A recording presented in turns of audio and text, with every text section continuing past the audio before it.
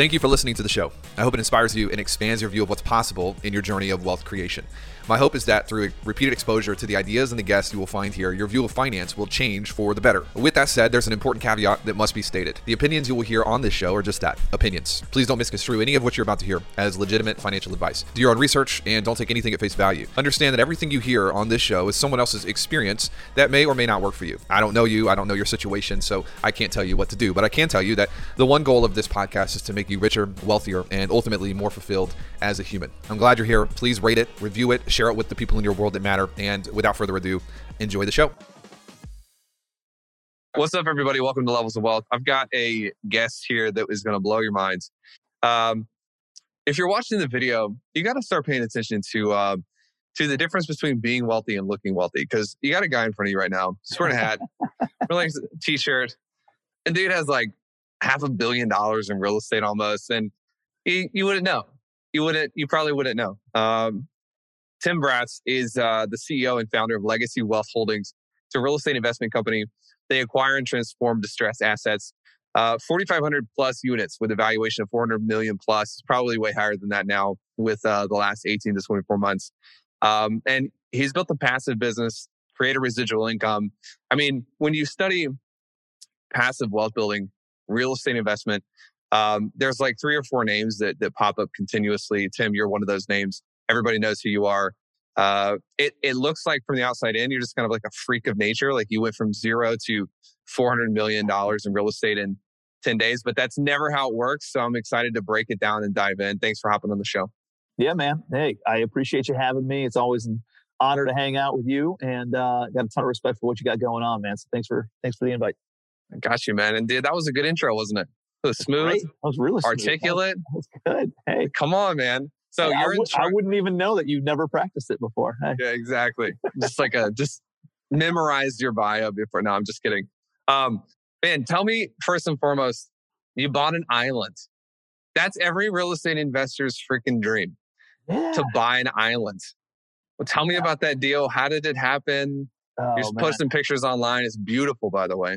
Yeah, thank you. It's really cool. It's a really special piece of property, and it's an inland island, so it's not like out in the middle of the ocean or something. It's there's a lot of islands along the coast of the Carolinas, and this is one. It's actually right next to Hilton Head Island. It's 110 acres of uplands, which is like above sea level, buildable, all that stuff. And then there's another 350 acres of marshlands around it that we own. So it's 460 some acres total. And dude, it's 15 minutes to downtown Beaufort. It's 25 minutes to downtown Hilton Head. You got to take a boat in order to get to and from it. But it's all kind of, if you backtrack a little bit, dude, it's wild, right? Like when I was in my early 20s, I wrote down all these goals and all these ambitions, and I wanted an island, and I wanted a brownstone in New York, and I wanted a mountain house, and I wanted a beach house, and all this other stuff. And I bought a beach house in 2019. That's where I'm at right now. I live in Charleston, South Carolina now. And then started trying to chip away at some of these other like bucket list items. And so I found this house up in Western North Carolina. I was looking for a mountain cabin, and I found this ridiculous property that popped up. And I was able to negotiate seller financing on it. And I was like, man, I'm not as liquid as I want, because it was a lot more house than I expected. I was like, what if I syndicate this the same way that I syndicate my apartments? So what I ended up doing was I got 80% seller financing. I raised 20% down from the investors, and plus a little bit more for some renovation funds. And I paid a 4% preferred return. That was it. And then I gave them a little piece of equity, each investor. And then I gave them a free week at the property, which this thing rents for $2,700 a night. So it's like a $15,000 to $20,000 a week type rental. So if you add in the value of what that gives you on a weekly basis, along with the pref payment, you're like, all right, well, hey, there's like 15, 20% like value return on my investment if I bring $100,000 to this deal. And so I brought that to my investors, and dude, I only had 8 spots available at $100,000 a piece, and I had 24 people who wanted in on it. I was like, damn, I think I'm onto something. So I started looking for another property, and I always wanted like a big plantation home with a bunch of land. So I was looking for 100-acre parcels in, kind of Georgia, coastal South Carolina. and came across this 100 plus acres, and I didn't have an address, and it was a friggin' island. And so I was like, and dude, it's not as expensive as you thought. It's 2.5 million is what I bought it for. Wow. So I bought the whole thing for 2.5. Already had a dock on it, already had a house on it, had a generator on it, needed to be updated. We put a lot of work into it, but we're essentially, I try to find ways of how do I turn a liability into an asset, right? I've had money and I've been broke. And the reason I went broke is because I spent a bunch of money on shit that I didn't need and I couldn't cash flow because I didn't have enough assets at the time and I wasn't making enough income, right? And I didn't try to figure out a way to turn those liabilities into an asset. So there's essentially 3 ways to pay for your toys. One is you just make more money and allocate a certain amount of your money to your toys and your vacations and your cars and all that stuff and your trips. 2 is the Robert Kiyosaki way, which is you buy assets or you buy cash flowing assets. And then you use the cash flow from those assets to pay for the payments on your liabilities, right? So you buy a house, makes $400 a month, it pays for your car payment, right? And you do it that way. The 3rd way that I found that you can pay for your toys is to turn them into assets. So a lot of people you see doing it on second homes with Airbnb. A lot of people you see doing it with a play car on Turo. So you can do that. And I took a look at this island. I was like, I've always wanted an island. How do I cash flow this thing? And I think the best use for what it is and how beautiful and how natural and it's got this preservation type feel to it is to do like a glamping outdoor type of a setup. So we're going to build tiny cabins, like 200 square foot cabins. We're going to build about 40 of them out there. And I got this big barn that we're building out. It's going to be like kind of a gathering area with a bunch of picnic tables, fire pit, cornhole and bocce ball and horseshoes and all this other stuff. We're going to have bikes that go up and down the island. I'm going to install like a workout. You ever been to like one of the parks where they have like the dip bars, and then you run another 1/10 of a mile, they have pull-out bars, and another run. Oh, yeah. And so we're doing that on the island. And so it's going to be a cool way. We're going to have like youth groups, church groups, workout groups, yoga retreats, outdoorsy, learn how to build a fire with your bare hands, kind of crazy shit. Fishing retreats, like anything you could possibly think of. It's a really, really cool environment for that. So it doesn't cost that much to build it all out. And I think it's going to cash flow like crazy. So I'm excited about it. It's a little bit more of a project than I thought it was going to be, but at the same time, it's a lot of fun. Yeah, man, the glamping type of projects, they seem like they're getting more and more popular. I'm in Nashville. If you go east, you hit Knoxville, Gatlinburg, Pigeon Forge, and then we have a whole slew of vacation properties in Branson. Branson, Missouri is probably one of my favorite markets in the country right now for nightly rentals. But I've noticed that the little dome things that they're building just like next to a lake probably costs like what, 30 grand, and they're charging a couple $100 a night for them. Yeah. I'm like, yo, forget cabins. Like, let me just go buy some tents and throw them out next to a lake. Yeah. This seems to be working. Yeah. I mean, dude, those things are not as expensive as you think. It's more furnishing them. Like down here, we have a little bit more humidity and it gets beat up by the salty air and that kind of stuff. So, you got to play around with it a little bit of what's the long-term maintenance. But, dude, you see it all over the place. Like they're building these little tents on the side of hills up in, Western North Carolina, Eastern Tennessee. And they're getting $400, $500, $800 a night for these things. It's amazing. It's crazy. Bro, question is what you're talking about is a lot of deal structure. I think people, they think that real estate investing is one thing when actually any investing in most cases is deal structure, collateralization, your down payment terms, your leverage terms. When did you learn that? Was that a thing you learned early on in your career? Did you have to get kind of bit a few times to learn deal structure? Did you avoid that? Yeah, great question. I think it's a really good question. It's not one that I usually get. And I think, going back, when I got started in real estate, I was kind of like in the trades. I had a painting company. I interned for a big home builder, and then I got a real estate license. And I decided to start investing in like 2008, 2009. And then the market collapsed. And everyone is running out from real, like they do, don't buy real estate, stay away from real estate. And even the people who were in real estate and understood that it was like still a good investment, they were leery of lending money or doing anything. And especially with some punk ass 23-year-old kid who's never done a deal before, right? Nobody's going to invest with me. And so I was forced, just based on market circumstances, on how to creatively structure deals, how to raise private money instead of going to a bank, how to obtain seller financing and structure it in a way with my private money where I didn't have to come out of pocket with any money because I didn't really have any back then. But I was able to walk away from these deals with seller financing along with a private investor putting up the down payment and giving me some operating capital. And I'd walk away from a closing on a $50,000 house with $6 or $7 grand in my pocket and a cash flowing asset, right? And I'm like, dude, it's not that hard, right? Everybody's saying rent from real estate. I don't know what I'm doing that much, and I am making money here. I was like, there's something to this. So it was more of a circumstance. It's been very easy to gain access to capital over the past 3, 4, 5 years. And so I think a lot of people haven't needed to go and learn creative finance. And now that the market's super hot, you either need it when the market's really bad or when it's really hot, like it is right now.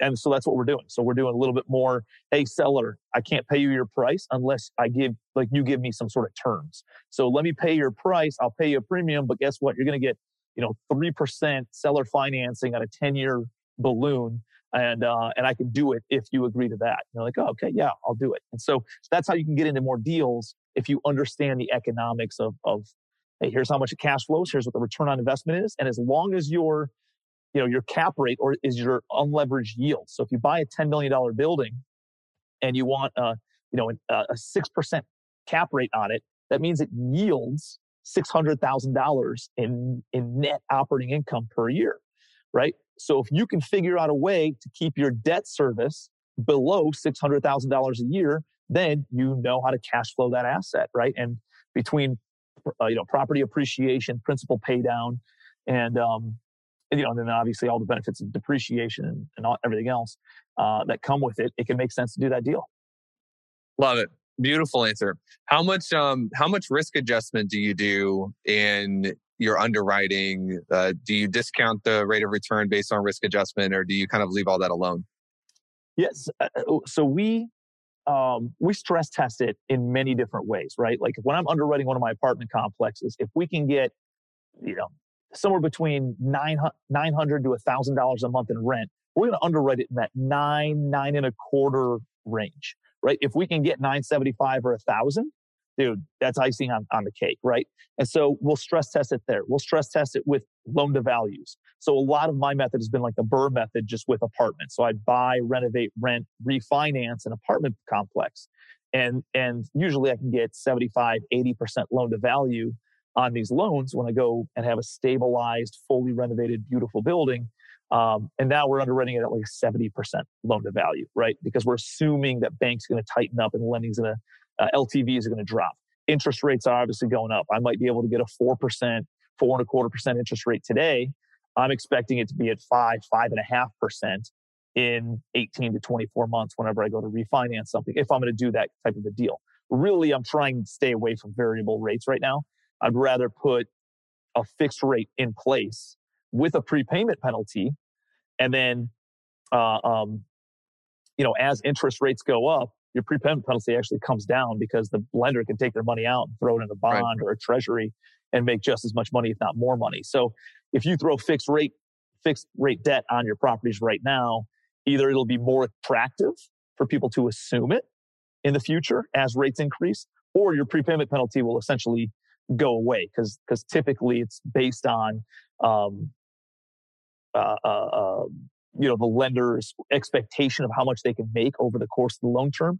And if it's stuck in your deal, that means rates rise. They could throw a treasury or a bond somewhere and make just as much, if not more money. So it actually can eliminate your prepay penalty. So it's understanding those things, and then again, deal structuring. Creatively structuring it or understanding what the different variables are in the financing side.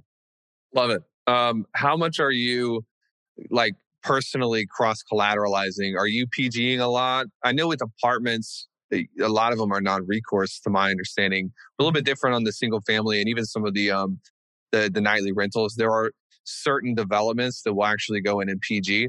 Do you do any PGs? Are you doing this on your island, or how do you think about that?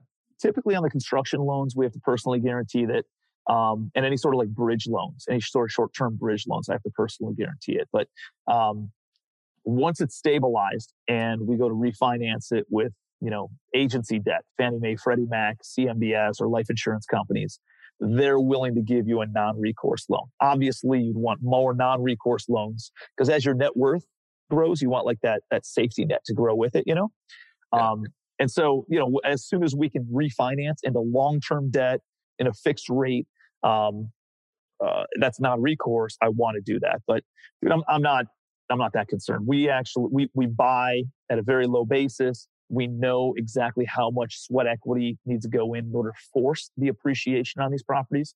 We never speculate. We always buy for cash flow.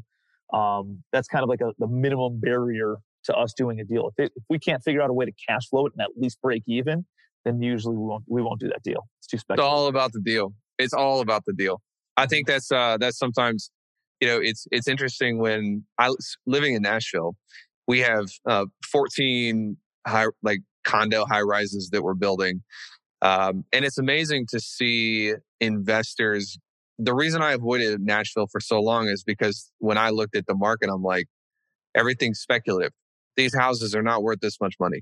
Zero chance. But then when you get into the nightly rental game, it starts like messing with your view of, because the brand new bills, they're like a 16 cap, dude. And I'm just like, yo, is that fake? Is this a scam? Like, what's going on? It's just like, man, people are desperate to get out. And it's like, now we have 24, 36 months of historical rental income data. It's wild. You got to break into just mass nightly rental development. Yep. I feel like it's what's next. If you guys don't have, deal flow coming to you on that side of the market, we should do some deals together. Yeah. Keep me crazy. Posted, man. We heavily invest in apartments. Like 90% of my portfolio is apartments. We do some short-term rental stuff. I own a few storage facilities, but usually, dude, I just use the influence that I have on social media, raise capital. My team then goes and deploys it with great operators in these other asset classes, and that we just kind of asset manage and capital manage. Let's talk about that real fast, because one of the things that's consistent among the greats like yourself is they consistently talk about the operation. Great operators. Like, a good deal has to be well managed and well operated, or it's not going to print cash flow. Mm-hmm. How do you find these operators, or can they not be found? Do you train them? You just have to create them. It's a good question. Well, I think, not a lot of people talk about it because it's not sexy. You know what's sexy? Right. Sexy is like finding deals. Sexy is raising money. It's not sexy to deal with the nonsense and the day-to-day just getting kicked in the groin of operations, right? It's an unsexy part of the business. But that's not how you take deals down. That's how you keep deals, right? Like, there's been a lot of people who took deals down who have no idea how to operate. And I think that's going to be a greater impact on the market than interest rates are going to be. I think there's a lot of new people who have gotten involved who just want to be the next, jump onto another deal, raise the door count, and not really focus on operations. So, I mean, dude, it's happened with me. Like, I've brought money to other people's deals, and they it was like my business model in theory is a great model, because I have all these students out there that I teach how to go out and do this. And then they bring their deals to me. I bring money. I sign on the loan. My team kind of coaches and mentors. And then they are boots on the ground. They are the project manager. They are the ones who are handling all the day-to-day aspects. And so it gets me into deals that I couldn't get into, gets them into deals that they couldn't have gotten into. And all of a sudden, we all make more money. Well, until they say, hey, watch this. If I don't do the work, Bratz's team's just going to step in and do it, right? And that's happened over and over and over again, because they just want to post about it on social media and then not actually do the follow through. So, dude, in my world, like, if somebody doesn't own 500 to 1,000 doors, I'm typically not partnering with them. I will buy a deal from them, or I will kick them some equity in the deal, in exchange of, instead of getting a wholesale fee, I'd kick them some, a little piece of equity in the deal instead, and then they can be along for the ride. But if they're not willing to dedicate 100% of their time to seeing this project through, we just don't do it. So we were talking a little bit offline. Is like, I'm clearing out a little bit of my portfolio, selling some things, some things that are heavy management intensive. Some of those include those, not bad partnerships, but just kind of absentee partners, where I just don't want to deal with that. I don't want that on my team any longer. So we're hiring a few more, building out our interior, like our team inside. Totally. How do you structure that equity when you kick somebody the equity? Is it just you give them a piece of the GP or something different? Yeah, just give them a piece of the GP. It depends on a lot of different variables. Like how good of a deal is it? Is it a base hit or is it a home run? Obviously, a home run's worth more equity to me. How much due diligence do they do? Did they forward an email and ask for a 3% fee, or did they actually contract the property, underwrite the property, put up earnest money, get a scope of work in place, get contractor bids? Did they do any of that, right? And there's typically it's somewhere in between.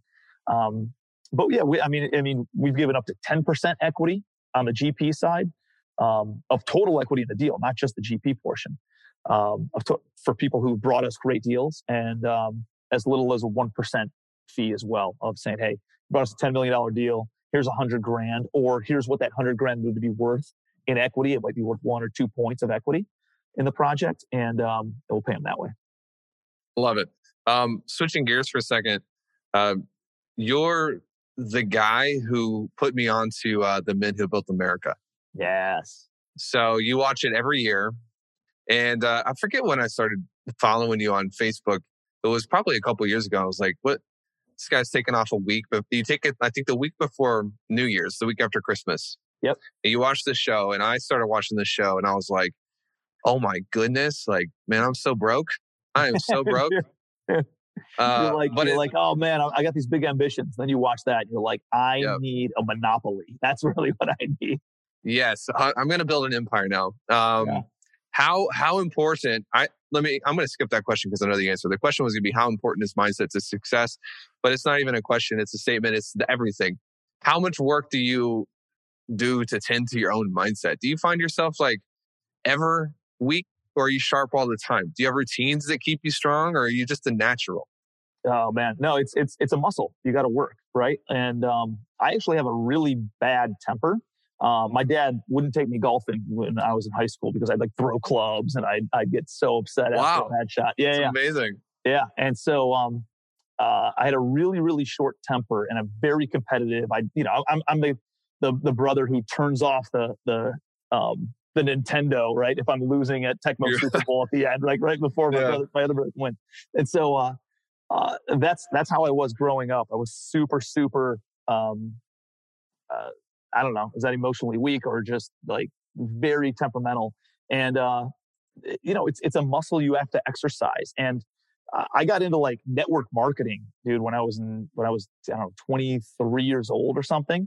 And I made no money in it, but I got a ton of unbelievable mindset growth. And that's when I got introduced to Tony Robbins and got introduced to Jim Rohn and all these personal development titans and just rock solid mindsets. And I started, and it was like, dude, I learned more from listening to CDs in my car and listening to audiobooks and reading these personal development philosophy type, Think and Grow Rich, How to Win Friends and Influence People, Magic of Thinking Big, The Richest Man in Babylon, The Power of Positive Thinking. Books like those completely transformed my mindset. I remember talking to somebody and they're like, oh, you're getting, I don't know, everybody's talking about getting a master's degree after college and this and that. And I was like, nah, hey, I read this book and this book and this book. And some older gentleman who's got a ton of clout came up. He's like, dude, you're getting your own master's degree. Like that is going to be more powerful than what all these other people are going to learn the tactical stuff. This is really where it's all at. And that laid a very good foundation for me of understanding entrepreneurship, understanding business, by looking at it from that network marketing side of things, and then taking it and conveying it into real estate and taking those principles in a product that didn't work before. And then by taking those philosophies though and implementing it into real estate, that really helped me out. I still use a lot of those stories and thought processes and philosophies today. And I share it a lot on social media. I just, use real estate as the product instead. Yeah, I love it. Your social media is fire. I love watching your posts. there's a few people, there's a few of you guys, because, I'm like prolific on social media. I post all the time. I'm constantly on there. And there's probably 5 or 6 people that I'm just like, I've got you on notifications, because when you post, there is an energy to what you're saying. Like there's an energy to Jim Rohn and Zig Ziglar, and like you probably notice the same thing in your life, where like sometimes you'll read something and people don't pay attention. It changes the components of your like biology when you read positive material versus when you're following politics or some of this stuff bullshit that people pay attention to. My wife came home one time with a big box of things. This was like 2014. This is pre-entrepreneur Taylor Welch. And I opened it. I'm like, what is this? And she had signed up for a network marketing company. And I was like, isn't this like, people go to jail for this? Like, isn't network marketing bad? Yeah. Exactly. But man, I went through this book. It was called The Slight Edge by a guy named Jeff Olson. So good. Bro, it changed my entire life. And then I'm like, okay, well, what else is out there? And what you're saying is powerful, because sometimes it's not the thing that you were destined to do. It's the thing that you're chasing on the way to the thing that you're destined to do. And like people just need to move. They just need to go after something. It doesn't have to be the final thing. It just needs to be the thing that gets you out of, whatever stage you're in life. So thank you for the commitment you make to social media, because you don't just do it for business, you do it for impact. You can tell. Big time. Big time. So huge. When's the last moment you felt regret? Ooh, that's a good one. It's usually when I'm impatient with my kids, right? So still working on that patience piece. That's one of the things I always catch myself. Like, I just need to be more patient. Like, why am I? There's no need to yell. There's no need to like get upset about it. Like, they're kids, right? My kid's 4 and my daughter just turned 7. So that's probably the biggest regret. I don't have a lot of regrets though. Yeah. So your daughter is 7? Mm-hmm. Gotcha. So I have one daughter. She's 3. No son yet, but we're working on it. And man, I feel you on the patience thing, because it's always something that you notice a couple days after, where it's like, man, I didn't handle that the right way. Do you have any systems to be present with your kids? Date nights or breakfast, or like, what's your system to make sure that you're there for their most formidable years? Yeah, man. I think what really opened up my eyes to it was like when my daughter went to kindergarten and she wasn't around all day every day anymore. So you're like, oh man, I guess my time is limited. I wrote it down. It's like in my goals to do a date night with each one of my kids every month, but I haven't been able to like structure it like that. And I don't know why I don't, right? Like, we time block for a podcast, we time block for an appointment, we time block for a phone call, and for work items, but we don't do that for our personal life, So I think I could definitely be better at that. I used to do it a lot. And then, I moved. My office is like, I work inside my house. My wife's right over there right now, So it's nice. Like, it's all a little bit more convoluted and stuff. So it would be a lot better if I had just an office where you just turn it off. I really, if I am home in the evening, like last night, I got back and I took the phone and I just put it away. Didn't look at messages from whatever it was, 4 o'clock, I think, on, or after workout, 5 o'clock on. Then I didn't look at my phone again until after the kids went to bed. And it was like 9, 10, or 10, 11 o'clock at night. So I try to just throw the phone in a different room, right? If you see it beep, you're going to go over to it. If you hear it buzz, you're going to go over to it. You just put it in a different room where you cannot see it or hear it at all. I think it's important that entrepreneurs kind of batch their activities, right? Like I do all my podcasts usually in one day if I can, or I go and film content once a week with my videographer and try to hammer it all out in one day. And I think it's, but if I'm there, I'm in the zone. If I'm working, I need to be in the zone, and I can't have distractions from anything else while I'm there, right? When I'm working out, I'm not looking at my phone. My phone stays in the car, and I just focus on my health. If I am with my family, I try to keep the phone away where I'm 100% present with the family. And if I'm working, I need to be 100% focused on work stuff. And so that's good. Kind of how I try to just batch all that stuff. Yeah. On that note, what would you say is your kind of split of different zones? Like you've got the operations stuff, you've got the marketing stuff. Like this is probably classified as maybe marketing or Yeah. the front end side. You've got the back end stuff. What would you say are the different modes that you get in, and what's the split of your time? Yeah, man, I think once you get to a point, so let me back up. I heard early on, Dan Gilbert, who owns the Cleveland Cavaliers, he owns Quicken Loans. He was being interviewed once, and they asked him like, "Hey, where do you spend your time?" And he goes, "Yeah, early on in business, you need to really focus on like the revenue generating activities. What are the couple?" And there's really only a few, right? In real estate, it's finding deals, raising money, operations. Right? Like, if you're not doing those things, you're not doing real estate. Um, and so in every business, there's really only a handful of revenue generating activities that move the needle. And those are very quantifiable things that you can focus on. Once you get to a point though, where you have other people focusing on that, you have a built out a team, and you have a COO, and you have a director of acquisitions, and I have a chief investment officer. And now I have like high level managers reporting to them too. I'm not needed for anything on the day to day. So I remember him saying, he was like, yeah, now I focus on things that are not really quantifiable, right? Like being on a podcast, doing an interview isn't really quantifiable, but you and I are going to do more deals together because we just got some FaceTime.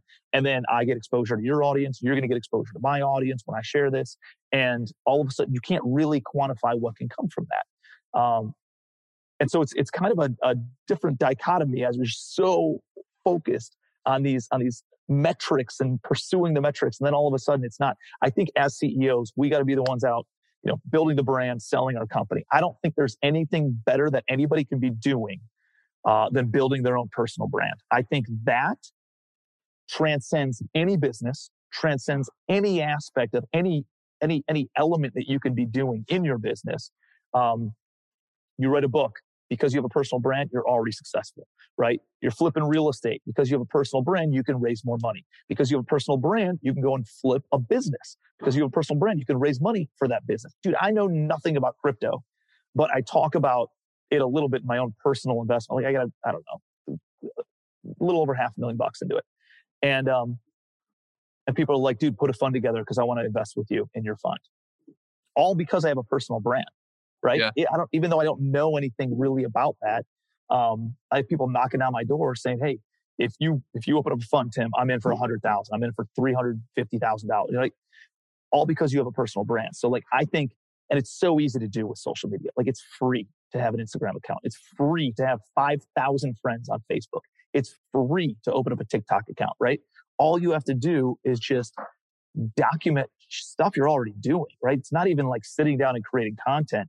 It's why HGTV exists. That's stuff that people are already doing. They're just documenting their day-to-day life. You see Brad Lee, he doesn't sit down and create content. He just gets like recorded while he's talking on business phone calls and talking to somebody over a cigar, or over a whiskey, or just hanging out in person, So like he is the content. Like you are the content. I am the content. Just document it and you'll attract people who are attracted to that stuff. People overestimate the amount of followers they think they need to be effective. 100%. So they don't even start, Bro, you can have a very successful 7-figure business with 1,000 good tribe members, right? If you have 10,000, dude, you can accomplish anything. Like multiple 8-figure, like I never really had a huge following. I had a following of, 5 to 15,000 on Facebook and Instagram. And I built multiple 9 figures worth of real estate, It's amazing. Yeah. But that's not a testament to me. That's a testament to building a personal brand and like, guess what? Gabrielle can attract different people than I can attract, right? Like she's going to attract somebody who's much more like, some female contingent that's going to look like at some white male and be like, yeah, another white rich guy, right? You know what I mean? Like there's people in the mastermind and the legacy family, which you're in, that like this. I'm thinking Ruby Tinoco, right? Ruby Tinoco's this firecracker, little Hispanic girl, actually lives in Charleston, and dude, there's people that are like would fall on a sword for Ruby. because they're Hispanic or they're females or they just, there's this, you attract people who are like you. I was just on another podcast with someone who is a firefighter. He's got this big firefighter contingent who he attracts, but wouldn't be attracted to me because they don't have anything to align with me. You know what I mean? So it's like, you are your own personal brand. You don't have to be Gary Vee and go and cuss nonstop and be in your face or be an asshole like Grant Cardone can be sometimes, or like somebody's else. Just be you. Like be exactly who you are. And you're going to attract good quality people who resonate with your values and your belief system. And you're just going to see your newsfeed filled up with a bunch of amazing people. 100%. And if people listen to this and they're like, well, 5 to 15,000 followers is still a lot. I only have 200. Make those 200 followers the luckiest followers on the internet because of the amount of access and information and education that they get. And if you do that, then that 200 turns into 10,000, 50,000, 100,000 before long. Speaking of followers, it's free to have 5,000 friends on Facebook. So you can go out and friend up. Like, who do you want on your Facebook? I don't know. I want entrepreneurs. I want real estate professionals. I want, I don't know, e-commerce or crypto investors, or whoever. Like, whoever your avatar is of who you want to hang out with, who you want to do business with, who you want in your ecosystem.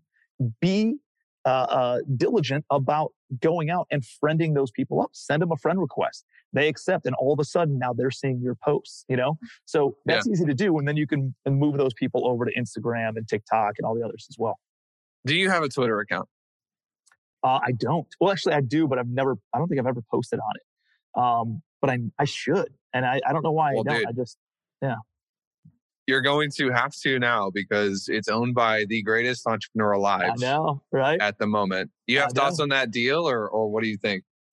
Dude, you know, the first thing, it's just brilliant, dude. Like you watch Men Who Built America, and you see these guys like just doing shit that people never thought about before. And it almost it's like that could never work today. Like you couldn't dilute stock that way. You couldn't do this. You couldn't do that. Like people would totally see that coming. This dude rolls in 2022 and buys 10% of Twitter just in stock, right? Just buys it in stock. And then he makes a move. It publicly announces, if you don't accept my offer, I'm going to sandbag this entire stock and you're all going to go bankrupt. Dude, it's modern day Men Who Built America. It's genius. It's just so brilliant. And at the same time, like, he was a good guy about it. Like, he could have totally offered way less money and gotten away with it. And he was like, listen, I'm going to offer you 5%, whatever it was, 5% more than it was the day before it became public knowledge or whatever, that he was the one who bought all that stock. And then the stock jumped up 30% or whatever. He's like, I'm not paying it because I brought that value, not you. And I'm not paying for the value that I brought. So here's what I'm going to do. I'm going to pay you a premium of what I bought in at. And if you're willing to pay that, then I won't, dilute or whatever it was going to do. So, dude, I think it's brilliant. I think it's so. Man, so Elon's figured out how to leverage the court of public opinion as almost like an asset. Mm-hmm. Whereas most entrepreneurs have gotten trapped by it. He's just like, no, I'm just gonna run a poll real fast. And it's like, we haven't made it illegal yet. Hopefully we don't. But he's in there before the SEC can really even figure out what to do with it. Because you can't delegitimize it. You know, like you can't, there's nothing you can do. Yeah. I mean,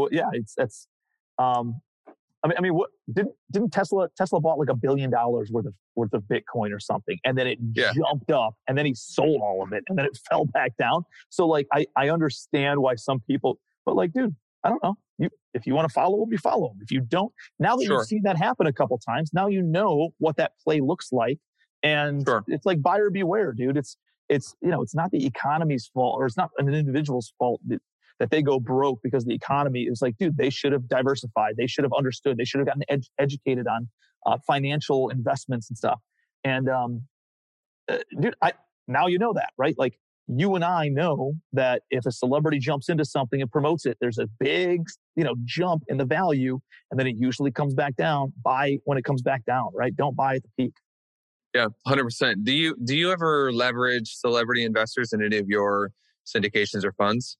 No, I haven't. I've had some celebrity speakers at a couple, like I had Emmett Smith come out to one of my events. I had Steve Forbes come out, but that's more just uh, good value, good content. I don't know. I maybe get some eyeballs and stuff on me and things like that. But Steve Forbes was like, dude, he did a great job, and he's like, the CEO of Forbes magazine, Forbes Media, and had some really, really good insights. When are you getting Donald Trump at your next event? Oh man, I don't even know what he would cost, man. He was $1 million for an hour speaking engagement friggin' like 20 years ago. I don't even know what he would be today. Just ask Cardone. I saw that and I was like, wow, going all out. Yeah, he's got I think Trump's looking for some more, positive media and eyeballs and all that kind of stuff. And then he's also in West Palm right there, which is like right where Cardone's event and stuff was. So that's kind of an easy, hop over in the helicopter and speak for an hour kind of thing. But yeah, I don't know. I don't know what that would look like. There's a lot of celebrities and it's like a common thing, but like I try to get, what's his name? Matthew McConaughey to come out to one of the events. And he was $250,000 to do a Zoom. That wasn't even in person. Bro, here's what you do. You just get them just like you do assets. You just get them when you're done. Like get Will Smith out to one of your events right now and let him rehabilitate his image. Yeah. That's how you get them cheap. I was looking at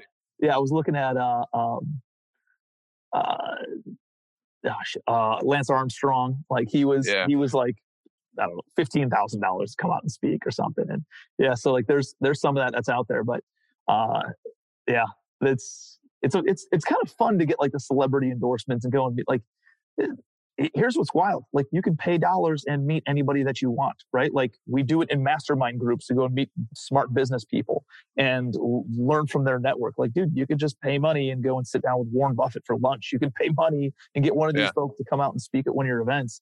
And, dude, if money can solve the problem, it's not really that big of a problem. So 100%. Drive revenue. So we're in. I'm glad you said that because that like leads me to one of the next points. When I was watching The Men Who Built America, one of the thoughts that I had, I was like, man, imagine being able to pay Vanderbilt to sit down and listen to him talk about how he became the richest person in the world, or Rockefeller, or any of these guys. And it struck me how much of a benefit it is for us to have access via money or masterminds or people like you. My company is inside of your mastermind, the Legacy Wealth Holdings. And we get to access your operator's brain. We get to talk to your CIO. We get to talk to you. What would you say to somebody who's wanting to get started in the world of investment, in the world of real estate? And they're like, it's not that simple. Like, I can't just join a mastermind or join this or that or whatever. What would you say would be the path for them? Is it just to join a mastermind and start learning? Do they need to do a deal first? Read a book first? There's different levels of meetups and different levels of groups. You got to plug into something. You got to get in the network. Like there's no fast track. There's no, easy road to building a business. Like the only way to expedite success is by being in the right rooms though. Like that does, like, think about this.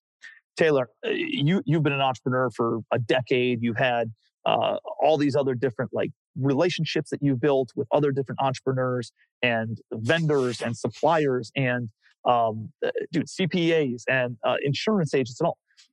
It's taken you a decade to go through all the bad ones in order to find the good ones, right? And if I join your mastermind or vice versa, you join mine, same thing, right? It's taken me 15 years to develop the relationship and find the best of the best across the country and mortgage brokers and all these people. If you join, you are able to take 15 years of going through bad relationships and find the best of the best just by paying $1,000 a month or whatever the mastermind costs. You know what I mean? Like, What is that worth? It's worth unbelievable amounts of money. And we're in a business that you can easily quantify. Oh, hey, I need to be able to justify $12,000 a year or $20,000 a year in a mastermind. How many deals need to come from that? Dude, you need to find $1 million building and take a 2% acquisition fee, and it more than covers it. Like It's a joke to guys like in this industry, right? It's a 10-unit apartment complex. If you can't find 100 units in your first year, like once you've kind of gotten in the right circles. But going back, for somebody who's first getting started, dude, there's still real events like Real Estate Investors Association. Pay $20 a meeting and go out to that one. You will find that the higher the dollar amount is, the higher, I don't want to say like quality of individual or caliber of individual, but I would say higher business acumen for sure, right?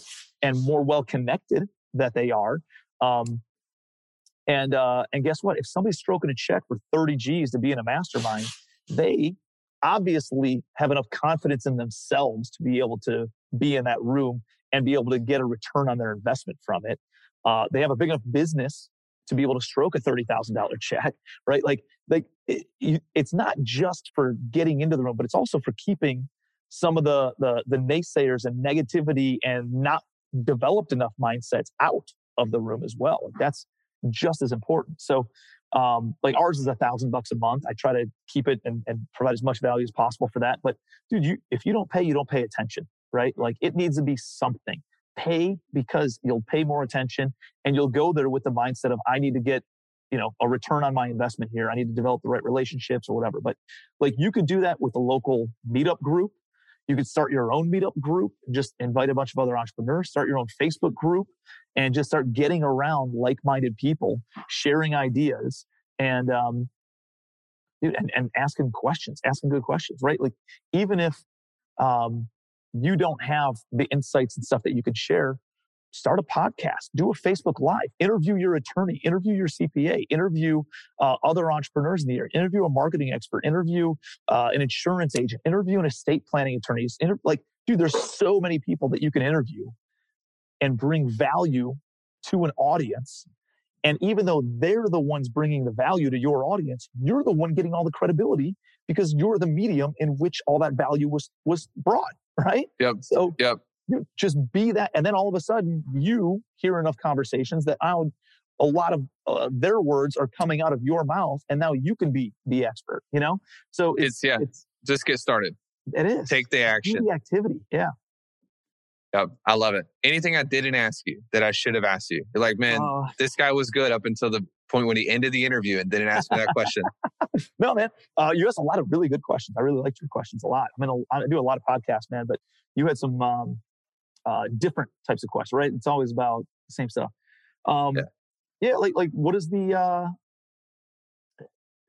what is the next 24 months? What does the next 36 months look like? For me, I think you're always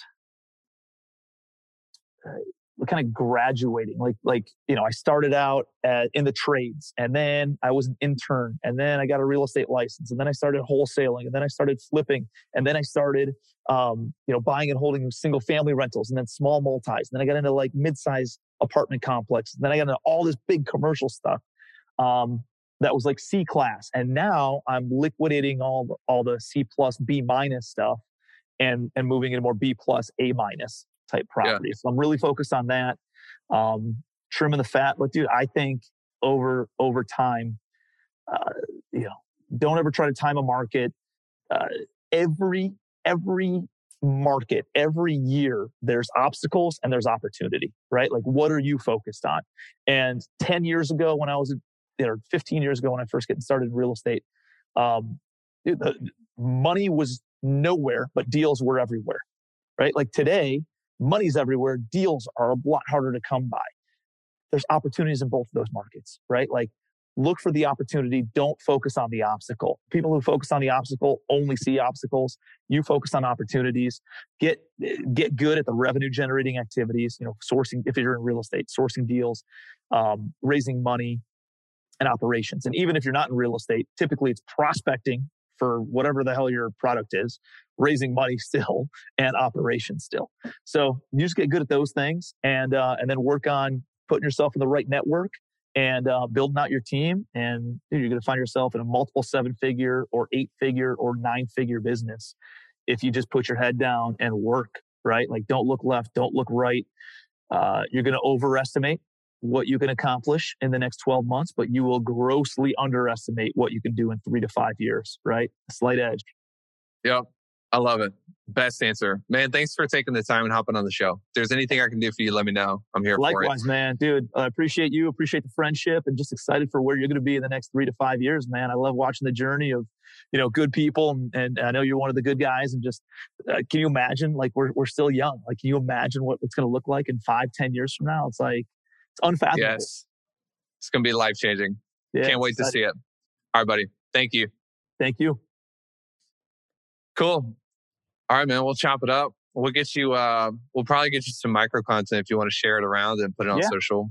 Please do. Usually, my people just we'll cut it up and chop it up. But if you guys have specific things you want me to share, shoot it over to me, and we'll kind of cross pollinate. Try to get you some of my followers too, and love it and support each other. Love it. When are you going on acquisition mode again? Soon? We're starting to look. Yeah, we're starting to look at it right now. I have Cool. over $100 million of property that's under contract right now. So it's going to be coming down the pipeline. Investors are going to be making a lot of money on it, getting a lot of money back. I'm going to be having a big tranche of my own cash. So we're starting to look. So yeah, man, if you come across anything, Cool. I love Tennessee. I would do a ton of stuff in Tennessee, North Carolina, South Carolina, Georgia, Panhandle of Florida. We're looking. Alabama, we're looking. So yeah, you come across anything. Are you in Raleigh yet? No, I got a lot of good friends in Raleigh though. But I would totally buy there. Cool. All right. Yeah, I'll find some stuff. 100 units and bigger, A or B class kind of areas. Value add's fine. Even if it's stabilized, that's fine. We're kind of pivoting where we don't need to buy the value add, burr type deals anymore. Now we can just find something that we can sit on for the next 5 to 10 years, bump up rents naturally. And we have a lot of good things going on with operations and just kind of like other ways to monetize tenants. That's not just rent and, laundry income. More on the data side of things and just kind of some creative strategies. So we can cash flow properties in a different way that some other people can't. So have your guys look into solar crypto to throw on top of your buildings. Okay. Solar crypto? Yeah. So like solar panels that just kind of sit at the top. It's not like you don't need solar to sell the energy. You just need to run the crypto mining, connect it to internet, and it's mining crypto. It's like, Gabe, do you remember what the blockchain is? I'll go find it and I'll send it to you. Yeah. But for single family stuff, it's like $500 to $600 per tenant, which is like, dude, you do that on 100 unit. Dude, I got 4,000. It's like, crazy, dude. Can you imagine what that does? That goes almost, to the bottom line. So you're like, dude, you're increasing your portfolio value by tens of millions of dollars. Yeah. The other thing is like, dude, syndicating with crypto is going to be a big thing very soon, where you could syndicate it, and then your investors going to be able to sell off their shares on, as coins, and somebody can come in for $1,000, $2,000, or $5,000. And dude, they're not looking for 10, 12, 15%, cash on cash returns. They're looking for 6%, 4%, 3%, 5%, So yeah, I'm excited for where it's all going, man. We're looking at a lot of that stuff, just trying to figure out where's a lot of opportunities. Where's the best opportunity, right? What's the greatest opportunity to look into? Cool. But, yeah, brother. Cool, man. Appreciate you, man. If you're ever down in Charleston, hit me up. Will do, buddy. See you, man. All right, bro. See ya. Bye.